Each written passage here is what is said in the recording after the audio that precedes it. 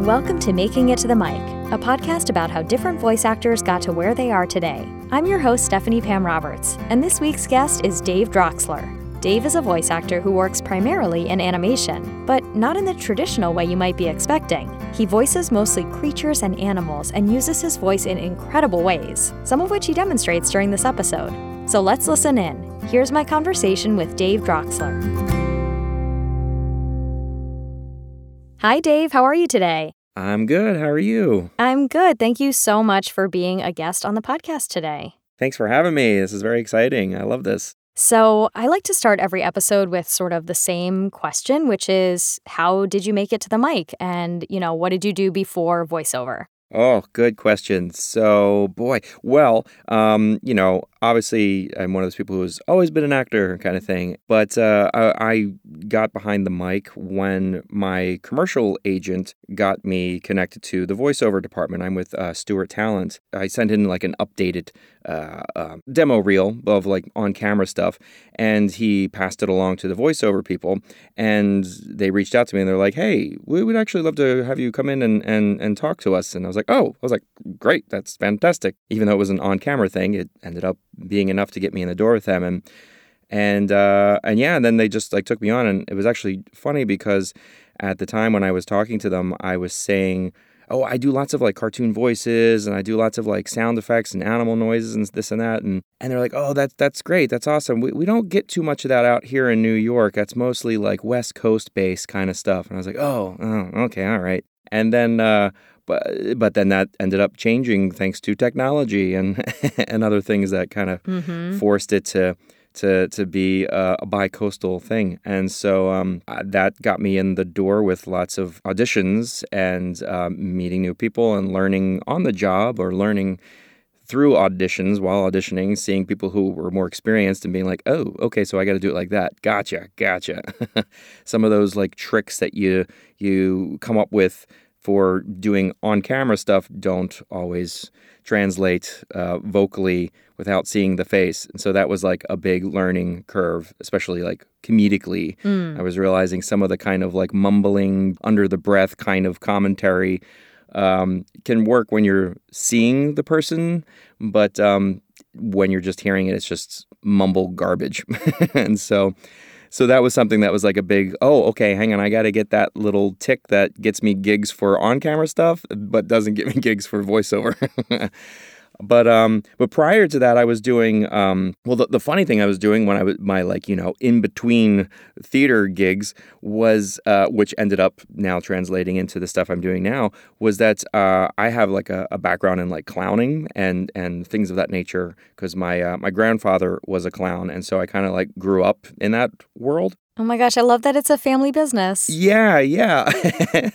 And so I was really into that, and so I would do, I would be hired to do like birthday parties and things of that nature. And the thing that like was my selling points to kind of make me stand out a little bit more than some of the other people who might be better clowns or better magicians or better jugglers was the fact that I would do voices, and I would kind of sell myself as like a Robin Williams for kids. I would do lots of improvisational, and I would go off on tangents and do lots of voices, and that kind of became the thing that made me stand out a little bit more and make people want to bring me back. And in addition to that, when I would work for companies, when I would not just work for myself, when I would work for companies, and it's at the point where you're doing stuff, you're in your early 20s and you're just in New York, and they're like, hey, we need someone to dress up as Elmo, and you're like, all right, I'm doing this. And you go to a birthday party and you're dressed up as Elmo. But the other thing that made me get more of those Elmo jobs was because I knew how to do an Elmo impression. So instead of just standing in the costume and waving and just, dancing and stuff, I would actually talk to the kids as Elmo. And parents were just like baffled by it. They thought I had like some type of like voice box machine inside the head. Like they would ask me off to the side, be like, dude, how are you doing that? And I would just be, I'm with you, yeah. And like they would be like, oh. And so like I look back to all these jobs that I had, even doing like a tour of Scooby-Doo, and I was Scooby-Doo, and it was because I did the voice, and all of these things where it was like, oh, I was factoring in ways to stand out and get jobs by doing these cartoon voices, and now I was able to transition into like that's what I do like full time now, and is paying for health insurance and taking care of my family, and all that silly stuff you did when you were a kid is now somehow works as an adult. Who knew? That's awesome. Yeah. So that was kind of my roundabout way of saying that's how I got into this world full time. So do you mostly work in animation now? Yeah, at this point, the majority of the voiceover work I do is animation. The first one that I booked was a show called Sunny Day that was on Nickelodeon for 2 seasons, and I got hired to be like the utility animal guy. And so what started out with like me just coming on to do like, a couple of voices here and there of like a squirrel or like this horse character named Suzette, that kind of got me into the door. It was like this little niche that opened up the door for me to get into like Nickelodeon. And then they started actually giving me some like other human voices. And even though they were kids, I was able to do like the higher range kid voice. And so all of these jobs that I've been getting now, like for Nickelodeon, like I'm in a show called Santiago of the Seas on Nickelodeon, and we're currently doing season 2 of that. And I play a character named Kiko, who is a little coqui frog that lives on the head of Santiago, and it's like his little sidekick. And it's just like this high pitch, like. Oh my God, I love that. Yeah. I'm going to be a toy too, which I'm very excited about. I just found out. That's the dream. Yeah, the dream, right? And so, I ended up getting all these jobs for like Apple TV with like Get Rolling with Otis and like Mecha Builders with Sesame Workshop. And there's another Sesame Workshop right now we're doing. And all of these things that got me in the door because I could do animal voices, but like be an animal emoting. And it was all because of this one particular job. And like when I look back at it, I see how, oh, that job got me this job because the same producers were behind it or because the same directors were behind it. And they were like, oh, we need a dog for this that needs to emote and be cute. Well, we already know that he does a dog, so let's just bring him in. And then, it just keeps opening the door for other jobs and then speaking parts. And it's been predominantly cartoon characters, which I absolutely love. It's literally a childhood dream. Yeah. Because I remember being, 11 years old and like the first time, not the first time seeing The Simpsons, but the first time working on trying to do a voice and listening to Bart Simpson and working on emulating it and then forcing my sister to come into the room so she could like listen and be like, hey, does this sound like him? And then doing it and her being like, oh yeah, that does. But so it's kind of cool to have that and also to share it with my own children, which is really neat. Yeah. And I love that, I feel like in this business, a lot of times we don't know if the job is going to be a one-off. Like we hope everybody's going to be a repeat client or going to call us back for a second job or season or whatever. Mm-hmm. But we really have no idea. And so all you can do is, do your very best work and be professional. And I love that it worked out for you that they kept calling you because you were, I'm sure, not only great at what you're doing, but obviously you were great to work with as a person as well. Yeah, it's nice that that's the case. And it's also a great reminder in general just to be like, open to things and to have fun and remember that, hey, this is the job that you worked really hard to get to and that you wanted to do.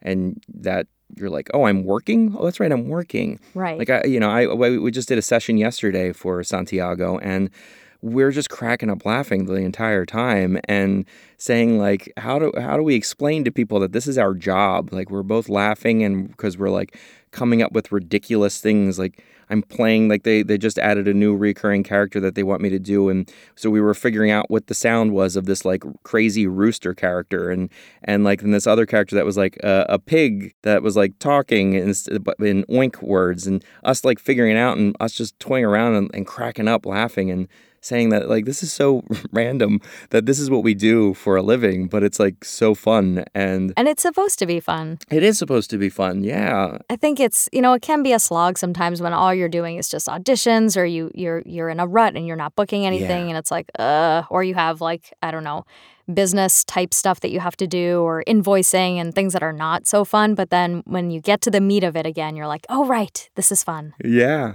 It is, yeah, totally.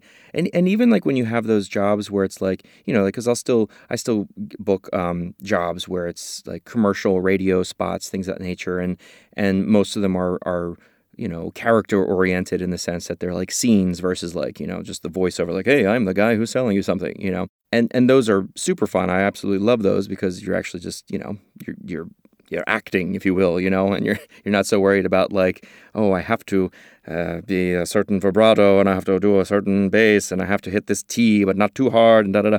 But like there are times though, where you are working with clients who are on the business side of things, and so it's interesting to find that balance of when you're having people who are in the artistic world, but that's not what they primarily do, and so to try to translate what they're trying to translate, because they're trying to say, oh, we want something here, but and you're like, okay, and you do it, and they're like, no, it's not that. Maybe you hit the emphasis on this word. In the back of your head, you're like, that makes no sense, but we're gonna do it. We're gonna try it, and trying to remind yourself of being like, just go with it, just go with the flow, and let's just see, because you never know what's gonna come out of it. Because there can be times where you're just being drilled for like 2 hours over this like one moment. And you're like, I don't know how else to do this. And I'm sure every person has been in that position. What do you do in that moment, you personally? Well, I mean, for me, like, I definitely, like, if it goes on for too long, it can get, your just natural instinct to just be like fight or flight kicks in, where you're like in a closet or in the studio and you're sweating and you're like getting in your head to the point where you're now like starting to say the line wrong because you're now so in your head that you're emphasizing and you're like, ugh. So a lot of times I just have to like make a joke about it. I find that if I'm just like making it fun and light for everybody and like even improvising, which I found that people really enjoy, even if it's not something that they use per se, but just to make it light for everybody in the room, I find that helps. So I tend to kind of take a moment to like breathe and refocus and remember why I'm here, and then just do something silly to kind of like get everybody back on track. And then also, the biggest thing I know that I try to do, because this was something I always did, was I would get so in my head and like blame myself and, do that neurotic performer thing of like, oh, I'm not good enough. I messed up. They hate me. They this, Yeah, why do we go there first? Right. Why? Exactly. And afraid that you're going to get fired or whatever. And you know what? It's like, well, even if you do get fired, it's not because you were a total jerk or something like that. They might have discovered you're not right for this, and that's okay, or they have to try something different. There's only so much control over that. But like I've gotten to the point where that little guy stays out now. He's outside the studio, I'm remembering that like this is a business and everyone's figuring it out, and those people are probably also insecure as well about like, oh, I'm not giving the correct direction. I'm not getting it right. I sound like an idiot, and just being like, oh yeah, we're all in the same boat here. We're all just trying to figure it out. But it's definitely an emotional up and down to try to figure out when you get stuck in those ruts. But you come out of it and you're okay and you're alive. There's a word, it's sonder, which, so I have taken a lot of classes over the years with the Jen Waldman studio, and Jen Waldman is one of my favorite humans, and she has a coach named Peter Shepard, who I've also coached with in a business sense, not in a voiceover sense, and they talk about this word and it's the realization that everyone around you is also living a life and having problems and having issues, Yeah. It's like we get so in our own heads that we forget, like, maybe it's that lady's first day on the job and she's been asked to like lead the session and she's never done that and she has no idea what she's doing. And you're right. Like, and then she's feeling just as insecure as we are. And so everybody's just like, Yeah, I always feel like we're just a bunch of kids just wearing these like oversized suits and stuff and pretending to be something we're not, and Oh, I feel that way when I like send an invoice, like, here is your invoice. I'm like, what am I doing? yeah, I know, right? But yeah, that's a great, like, the whole Sonder thing. Absolutely. I feel like that's something that can just go across the board in life in general, with everybody you encounter. Yeah. I would love to know more about these animal sounds and creature noises because that is not my gig at all. And sometimes I'll get auditions and it's like a pony, but no words. And I'm like, ugh, pass. Like, I know there are people like you who are experts who that's what they do. And I would love to know like your approach and how you create those characters or, kind of what goes on when you've been tasked to be a squirrel, for instance. Well, I'll definitely take a lot of time when I'll get like the list, and sometimes they'll send like multiple scripts being like, okay, so you're going to be a dog, and then you're going to be a cat, and then you're going to be a parrot, and we might also have you be like a sheep and a this and that, and you're like, oh, okay, here we go. And some like, I perfect, I'm like, okay, yeah, the dog, boom, boom. There's like 2 versions of a dog that I feel pretty confident of, like a higher one and a lower one. The thing that does get tricky is when you are trying to find like that exact emotion of like, okay, well, how do I do that? And sometimes like you just can't, and you have to remember that like, oh, this is not just going to be heard. This will be seen by animation that will make up for it. I'll definitely spend a lot of time figuring out like if like I know that the dog is going to be like saying something because a lot of times they'll put like in parentheses like what the character is saying. Do you know what I mean? Ooh, that's helpful. And so it's so helpful when they do that. And sometimes I've gotten to the point where I will literally like be like, okay, so the line is I don't know if I want to do that, and be like, okay, well, I'm just gonna do it like that and do like and just like do it like within the like almost like each beat, like you're almost are saying the words. Like I will literally just like do like each syllable as it, and try it out, and then kind of work backwards and see how I can get shorter and shorter, and if I can do it in just like one, and that signifies like, oh, that's an affirmative, So it's definitely a lot of toying in the room. Which I love, but there are definitely hard times.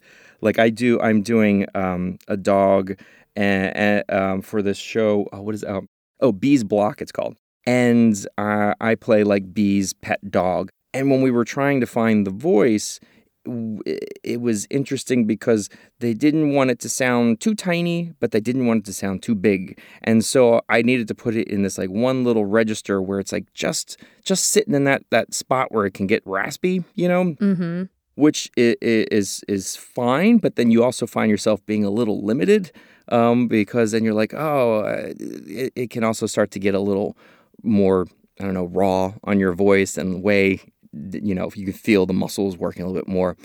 So like I remember like the first like couple of sessions when we were really working on finding the voice and the variations, and we just kind of kept drilling it. I was like, oh boy, I don't know if I'll be able to do this. Like this is a lot, but it kind of becomes like a workout, like a muscle workout, and then you just you're like, oh, there it is, and then once you find that register, you're like, okay, great. So how much room do I have in here to work with? Like, for example, like with the Kiko, the Koki frog, that character, it was interesting. I did it at the audition and they were like, oh, does that hurt your throat? I was like, no, it's kind of in this like weird spot and in the back here, like, but if I go too high, I can't, nothing comes out. And if I go too low, it's no longer sounds like a high pitched thing. And the voice director is the one who actually explained to me. She's like, oh yeah, so this is what's happening with your voice. This is how you're doing it. She made me realize that it's like, oh, well, you're in this like little spot that's almost like a balloon. It was that realization of like, oh, okay, so I had this little spot, this little area to work with, like to go up and down. But then it's like, well, how much emotion can I get within that little area? And so it's so fascinating to kind of recognize, like now when I'm doing the recordings with Kiko, how much more the variations that I can do now compared to when we were first starting out. And I felt like I was like always just kind of saying it like the same way, or I only had so much where I could do it. And And the character also always speaks with like says koki koki. That's kind of like his language. And so when you're doing like E, like it's now you're tightening up even more because it's that E, you know? But like now we've kind of loosened it up so that he can do more of that. Like he can do that gibberish, so it's not always koki koki, you know, and which is great because then you can do a lot more. Yeah, but it's like, you know, this is like a super long-winded thing to answer that. It's a lot of trial and error and seeing where things sit. And sometimes you're not able to discover that until you're in the room and you're just hoping for the best to come out. Right.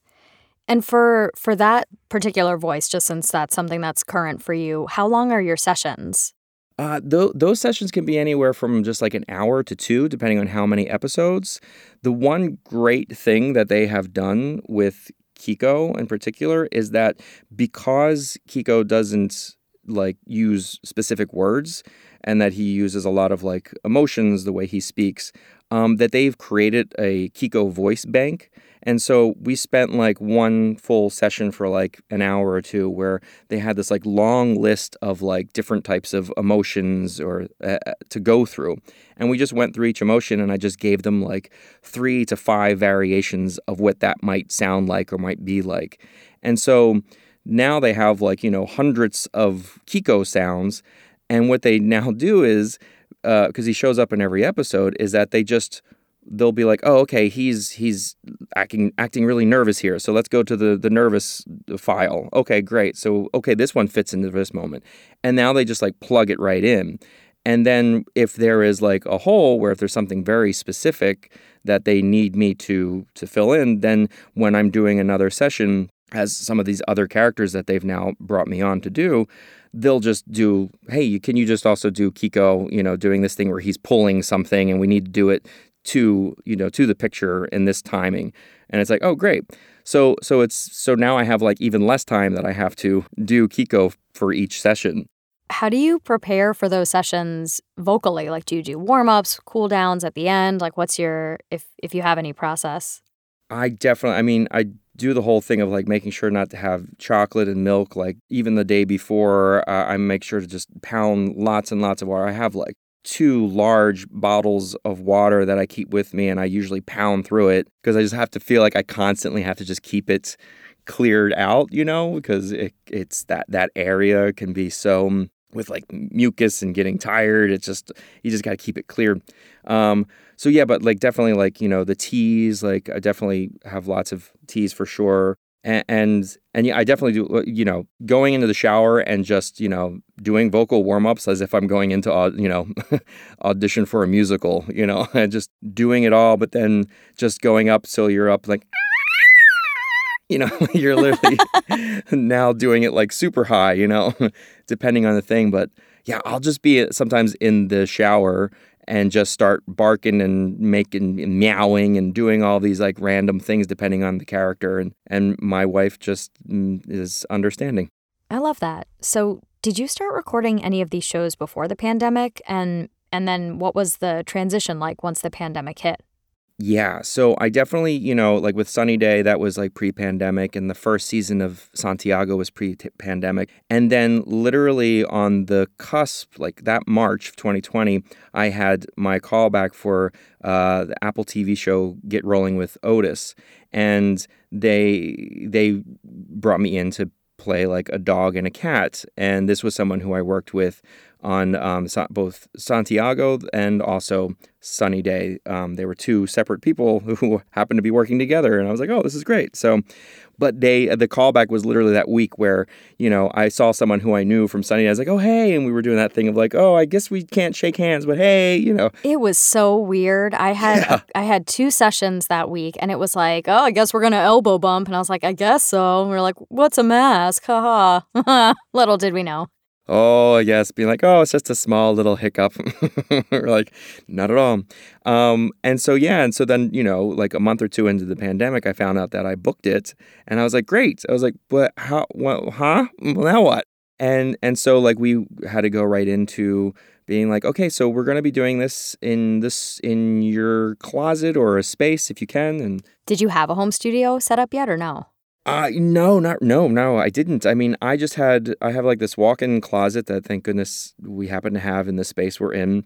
And I already had like a little table here, and I had like a blue snowball microphone inside like a kind of like Target bin, and with like padding and stuff. And I would just use it for like my auditions and stuff like that. But I was like, I don't think this is like, network ready. And it wasn't, but luckily, because everybody was in this boat, they were sending us all of this stuff between Get Rolling with Otis and then Santiago, because they were doing pickup sessions for Santiago, because I believe season 2 wasn't officially picked up yet. I think it was like just about to come out, and they like sent over, like the engineer sent over, like, okay, so this is how you got to hook it up to Source Connect, and, have to get Source Connect, and then you also have to have the padding here. And so I would like send in like test sounds and like, yeah, we're hearing a little like reverb here, so you kind of need to do some padding under here and maybe place it over this way. And I had to like take pictures of the space and like, I didn't want to spend $1 gazillion on like the foam padding. I mean, I guess I could have, but I was kind of like, well, pandemic, money, okay. But so my wife had the brilliant idea where she was like, why don't we just get a queen size like foam, one of those like egg crate mattress cover things, and just cut it up and put it all around. And I did, we did that, and I just covered the entire wall space that wasn't covered by clothes hanging up, and it just like absorbed the sound, and then figured out where to put the microphone in a perfect spot. And Santiago, for season 2, they even gave me a microphone that they preferred, and so they shipped me over, and I to this day still have it. They haven't asked for it back yet, and we're still doing season 2. So maybe after this they'll be like, oh, wait a minute, that's right, I forgot we gave you that. Can we have that back? Because it's a nice mic. And I'll probably definitely invest in this if and when they do ask for it back. But so then it basically, everything else, like I was very fortunate to be able to work throughout the pandemic doing the voiceovers. So I was able to like Get Rolling with Otis, and then I was doing the new season of Santiago, and then I booked a Noggin, which is through Nickelodeon. I'm their mission game guy, and yeah, everything was happening through here, and I was able to continue to book all of these jobs, like the Mecha Builders thing through Sesame, where I play this character named Ranger Nat, who's like the dim-witted ranger. Like, it was all through here, and with like the Zoom and figuring it out on the spot. So the only job that has brought me in so far has been the Sesame Bees Block. They've brought me into a studio. But, that's like one of those things where it's like the engineer, and then I just go into a voiceover box by myself, and then they're just, on an iPad. And it's just so interesting because all these people who I like have worked extensively with these past 2 years, I have literally never met in person. Like, they're only just in a screen. But it, we've all made it work, and I've been fortunate enough to continue. In fact, to the point, and I think you and I briefly chatted about this via email when we were first connecting, to the point that all of our other actor friends who were like Broadway people weren't able to work, and so then they were reaching out, being like, "Hey, so this voiceover thing, how do I do that?" And you're like, "Oh, okay, well, where to begin? Let's see." So, I felt very fortunate that, voiceover stuff was something that could still happen throughout this entire time, as I'm sure you've probably were fortunate enough to experience as well.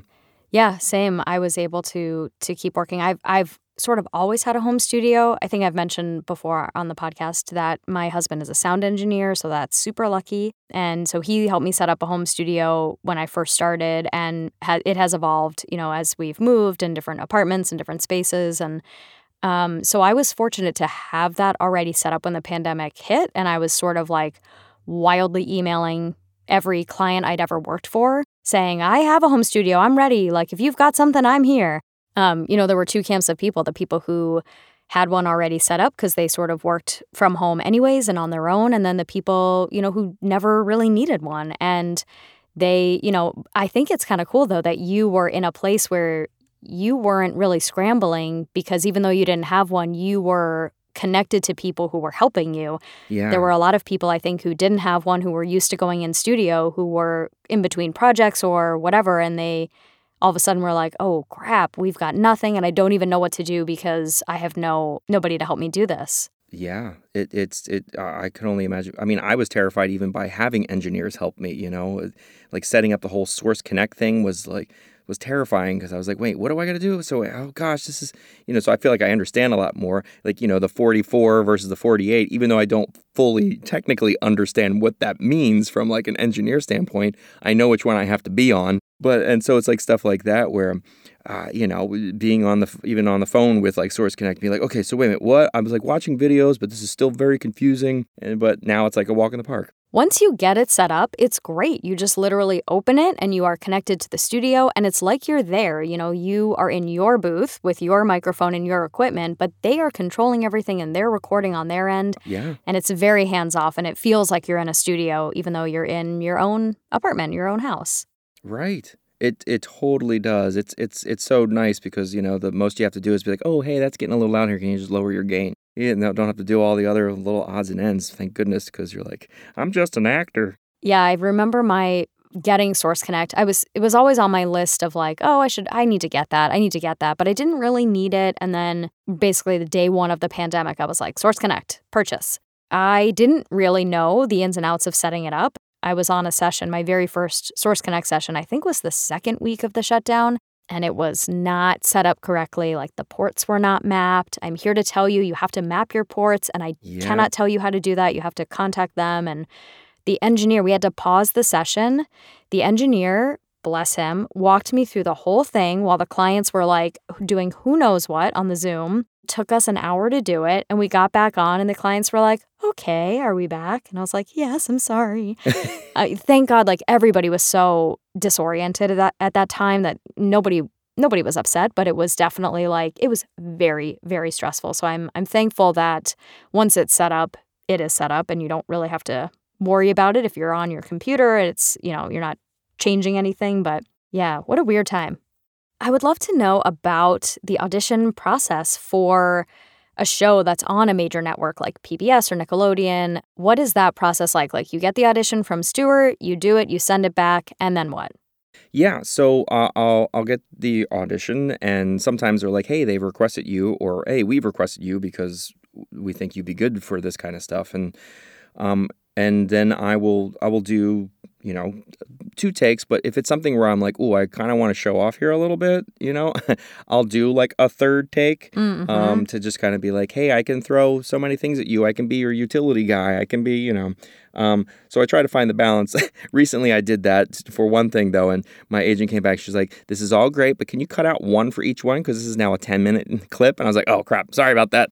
Yeah, like once I get it, like, for like Santiago, that one actually for the Kiko, for example, like I just kind of did it in a whim. Like they sent like a clip of like what a Coqui frog sounds like, and they're like just kind of like whistling sounds, and so I started doing like that, and I was like, oh well, now I'm just blowing in the microphone. That you can't do much with that, and so I was like, I don't know, I'll just like. And just made like noises like that, and then kind of was like, okay, great, and send it, because I think I had to go do something with the kids. And then they're like, hey, they want to bring you in. And I was like, oh, really? Oh, that silly sound? Okay, great. And so like I got to go to like Nickelodeon and in the space, and for that, like they actually did work with me. They said, I think because, it was such a specific sound that they were trying to figure out what they wanted and what they could do with. And so there were like 3 other people there that were coming in, and I have no idea, obviously, like what sounds they were coming in with as well. Right. Oh, I want to know, though. Don't you want to know? I know. I'm so curious. Do you know what I mean? Because it's like, you're just seeing this thing that says like Coqui, and you're like, what? Well, okay. But yeah, going into the room and then luckily for them, like, there was like the voice director there, and they were like, we were trying things out, and it was like kind of almost like your standard audition, and the executive producers of the show, the people who created it, were also there. And the fun thing with that, and I didn't know this at the time, was that 2 of those people were the creators of Dora the Explorer. So like that was kind of like oh geez, okay, it's a good thing I didn't know that then. I might have gotten in my head. Sometimes it's better not to know. But, that was also, pre-pandemic. So a lot of these other ones I've just ended up booking. Like I'll just do the thing. And sometimes I'll send it in, and sometimes they'll be like, hey, they love you. They want to like, have you do it again, but this time can you add some of this? And then I'll just end up booking it, and I like never meet the person until I'm there. But like another time, like when I did the Sesame workshop thing that I'm doing where I'm playing Ranger Nat, they were trying to figure out, okay, do we have like a utility guy who's going to play like 4 different parts, or do we just like kind of spread it out? And so they had me read like 5 different roles, and I did that all on a single MP3 that was sent off. And then I had a callback that actually was like via Zoom, where I got to, read the scripts and do all the different voices that I came up with for the characters. And it was just nice because they were all talking, so I didn't have to worry about doing like, anything too crazy. I think the craziest was like an alien character, but, that's it. And it really was that same type of thing, over Zoom of just, oh, that's okay, great. Now, can we do that again? What would he sound like if we just made him sound older, Mm-hmm. And like, okay, great, let's just see. And the great thing I've noticed consistently with the animation world and the people who work in animation world is that they really are still kids at heart.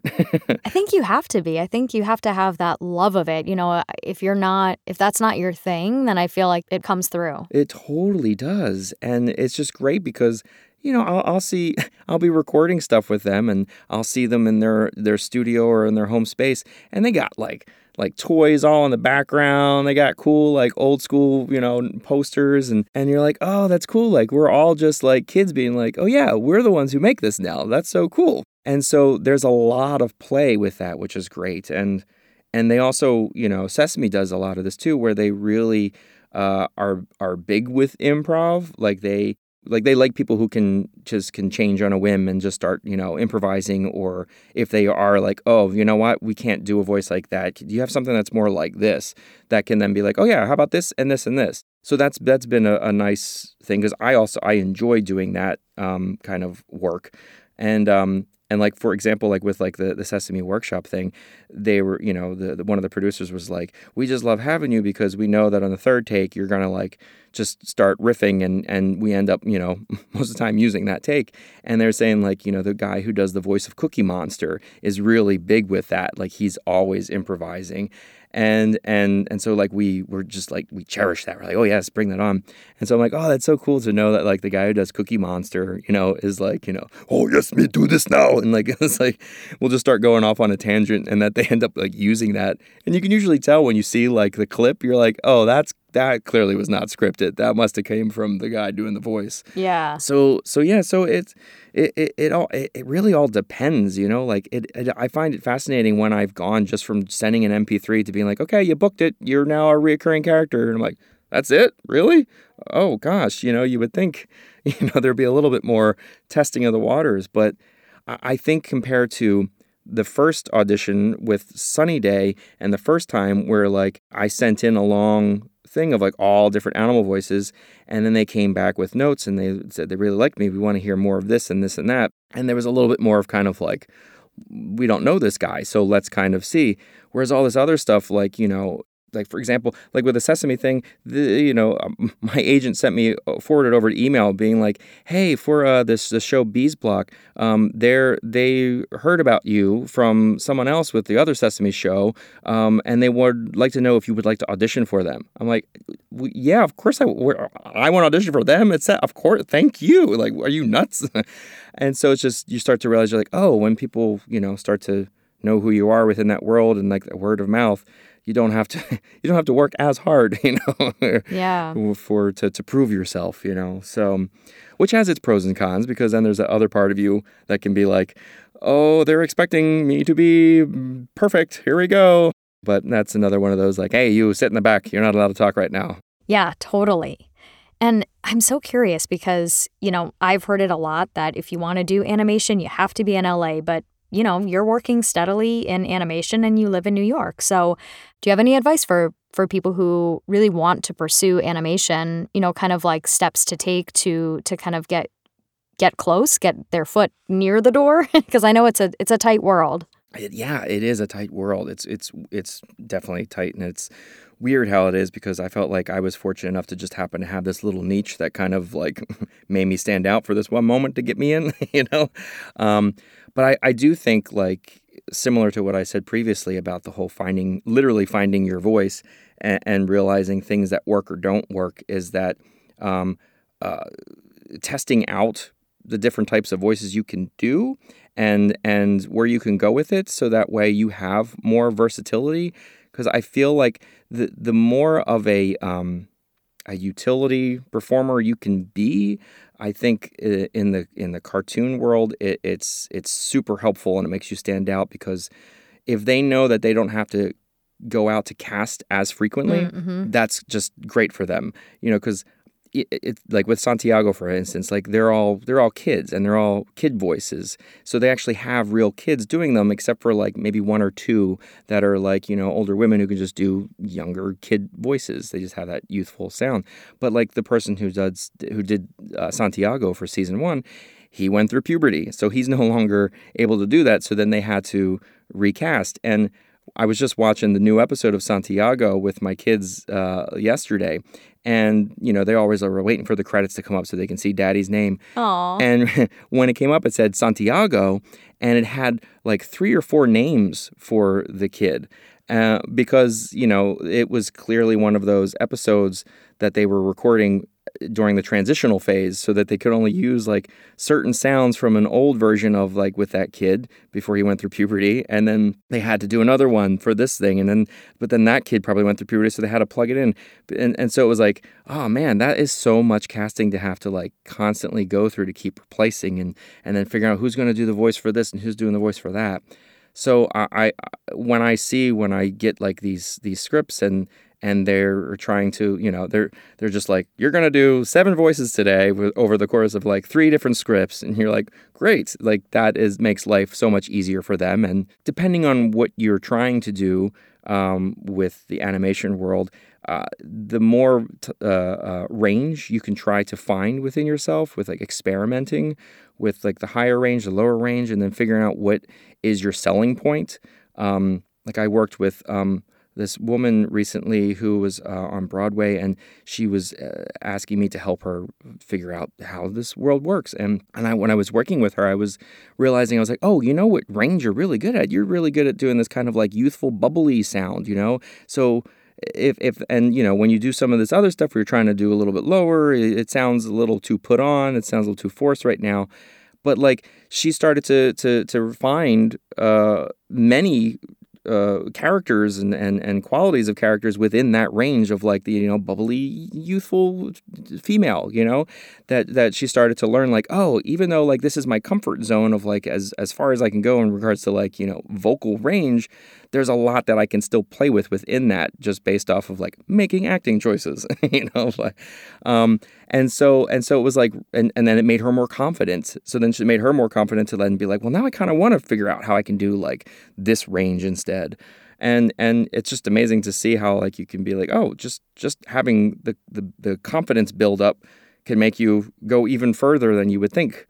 So I guess just trying out this testing and constantly playing around with the different types of voices and the things you can do with your mouth, even whether it's like it's, I was actually telling somebody on a separate interview for some other thing that I was working on, like the guy who does the voice of SpongeBob, for instance, Kenny, I always forget his last name, but I remember when I was like, you know, early 20s, watching the behind the scenes of like season 1 of SpongeBob on DVD and watching all these performers do the voices. And I was noticing that when he was doing the SpongeBob laugh, that like he was not just doing it right out of his mouth, but he was taking his hand to his like Adam's apple and just shaking it up and down like this, but then go, ah! And I was like, oh, so wait, you can do other things with your voice than by like, you know, putting your fingers in a weird spot or sticking your tongue over the side. And that can make a really funny sound, because with animation, you can go so big and so cartoony for a lot. Like literally, you can be so ridiculous. Yeah. And nobody sees you. And nobody sees you. So it's just a lot of like playing around with that. And then I guess on the business side of it, then just, we're very fortunate now. I think back to like when I like just graduated college in 2001, and in order to have like a voiceover reel, you had to go to a studio and you had to spend like thousands of dollars and stuff. And not saying that you shouldn't do that, because if you have the means and you have access to that, that's fantastic. But if you're just trying to get your feet wet and get in the door and try to get feedback from people, aside from taking classes, that, we're very fortunate that we have access to so many things like GarageBand and Audacity and so many like recordings that we can do on our computers to just throw something together. It doesn't have to be, super high quality, as long as it's not like sounding like you're on a phone doing it, that you can try out stuff and then put it on tape and then make it short enough so that you could reach out to, a friend who works in the voiceover world or somebody to be like, hey, can you listen to this? I might as well just throw it out there and get some feedback from people. Well, thank you so much for sharing such great insight and sort of insider information into not only the animation world, but the animals and creatures too. I think that you're the first person that's kind of shed light on that aspect of animation. So thank you for sharing that. Yeah, thank you. And thank you for putting together a podcast series like this. I think this is fantastic. I mean, the amount of people I've had who reached out to me during the pandemic specifically, being like, how do I get started? Where do I go? I don't even know anything about this, but I see that it could be an option. The fact that you have something like this where people can reference that and go through and figure it out that way is just amazing. So thank you for putting this together. I think it's just brilliant. What a fun conversation. Even if you're like me and you're thinking, no, there's no way I can do sounds and voices like that, what Dave said about just experimenting and playing can apply to so many aspects of voiceover. And who knows? Maybe you do have those creature voices in there, but you just don't know it yet. And after listening to this episode, you'll be inspired to play around and find them. If you'd like to learn more about Dave, I'm linking his website and socials in the show notes, which you can find at my website, makingittothemic.com. Please make sure you follow or subscribe to this podcast wherever you're listening so you don't miss an episode. Thanks so much for listening, and here's a little preview of next week's episode. That's what I love about acting, is it really is a fantastic marriage, and voiceover in particular, between the creative arts and business acumen. They really do braid together really beautifully, and I just love that. That's next time on Making It to the Mic.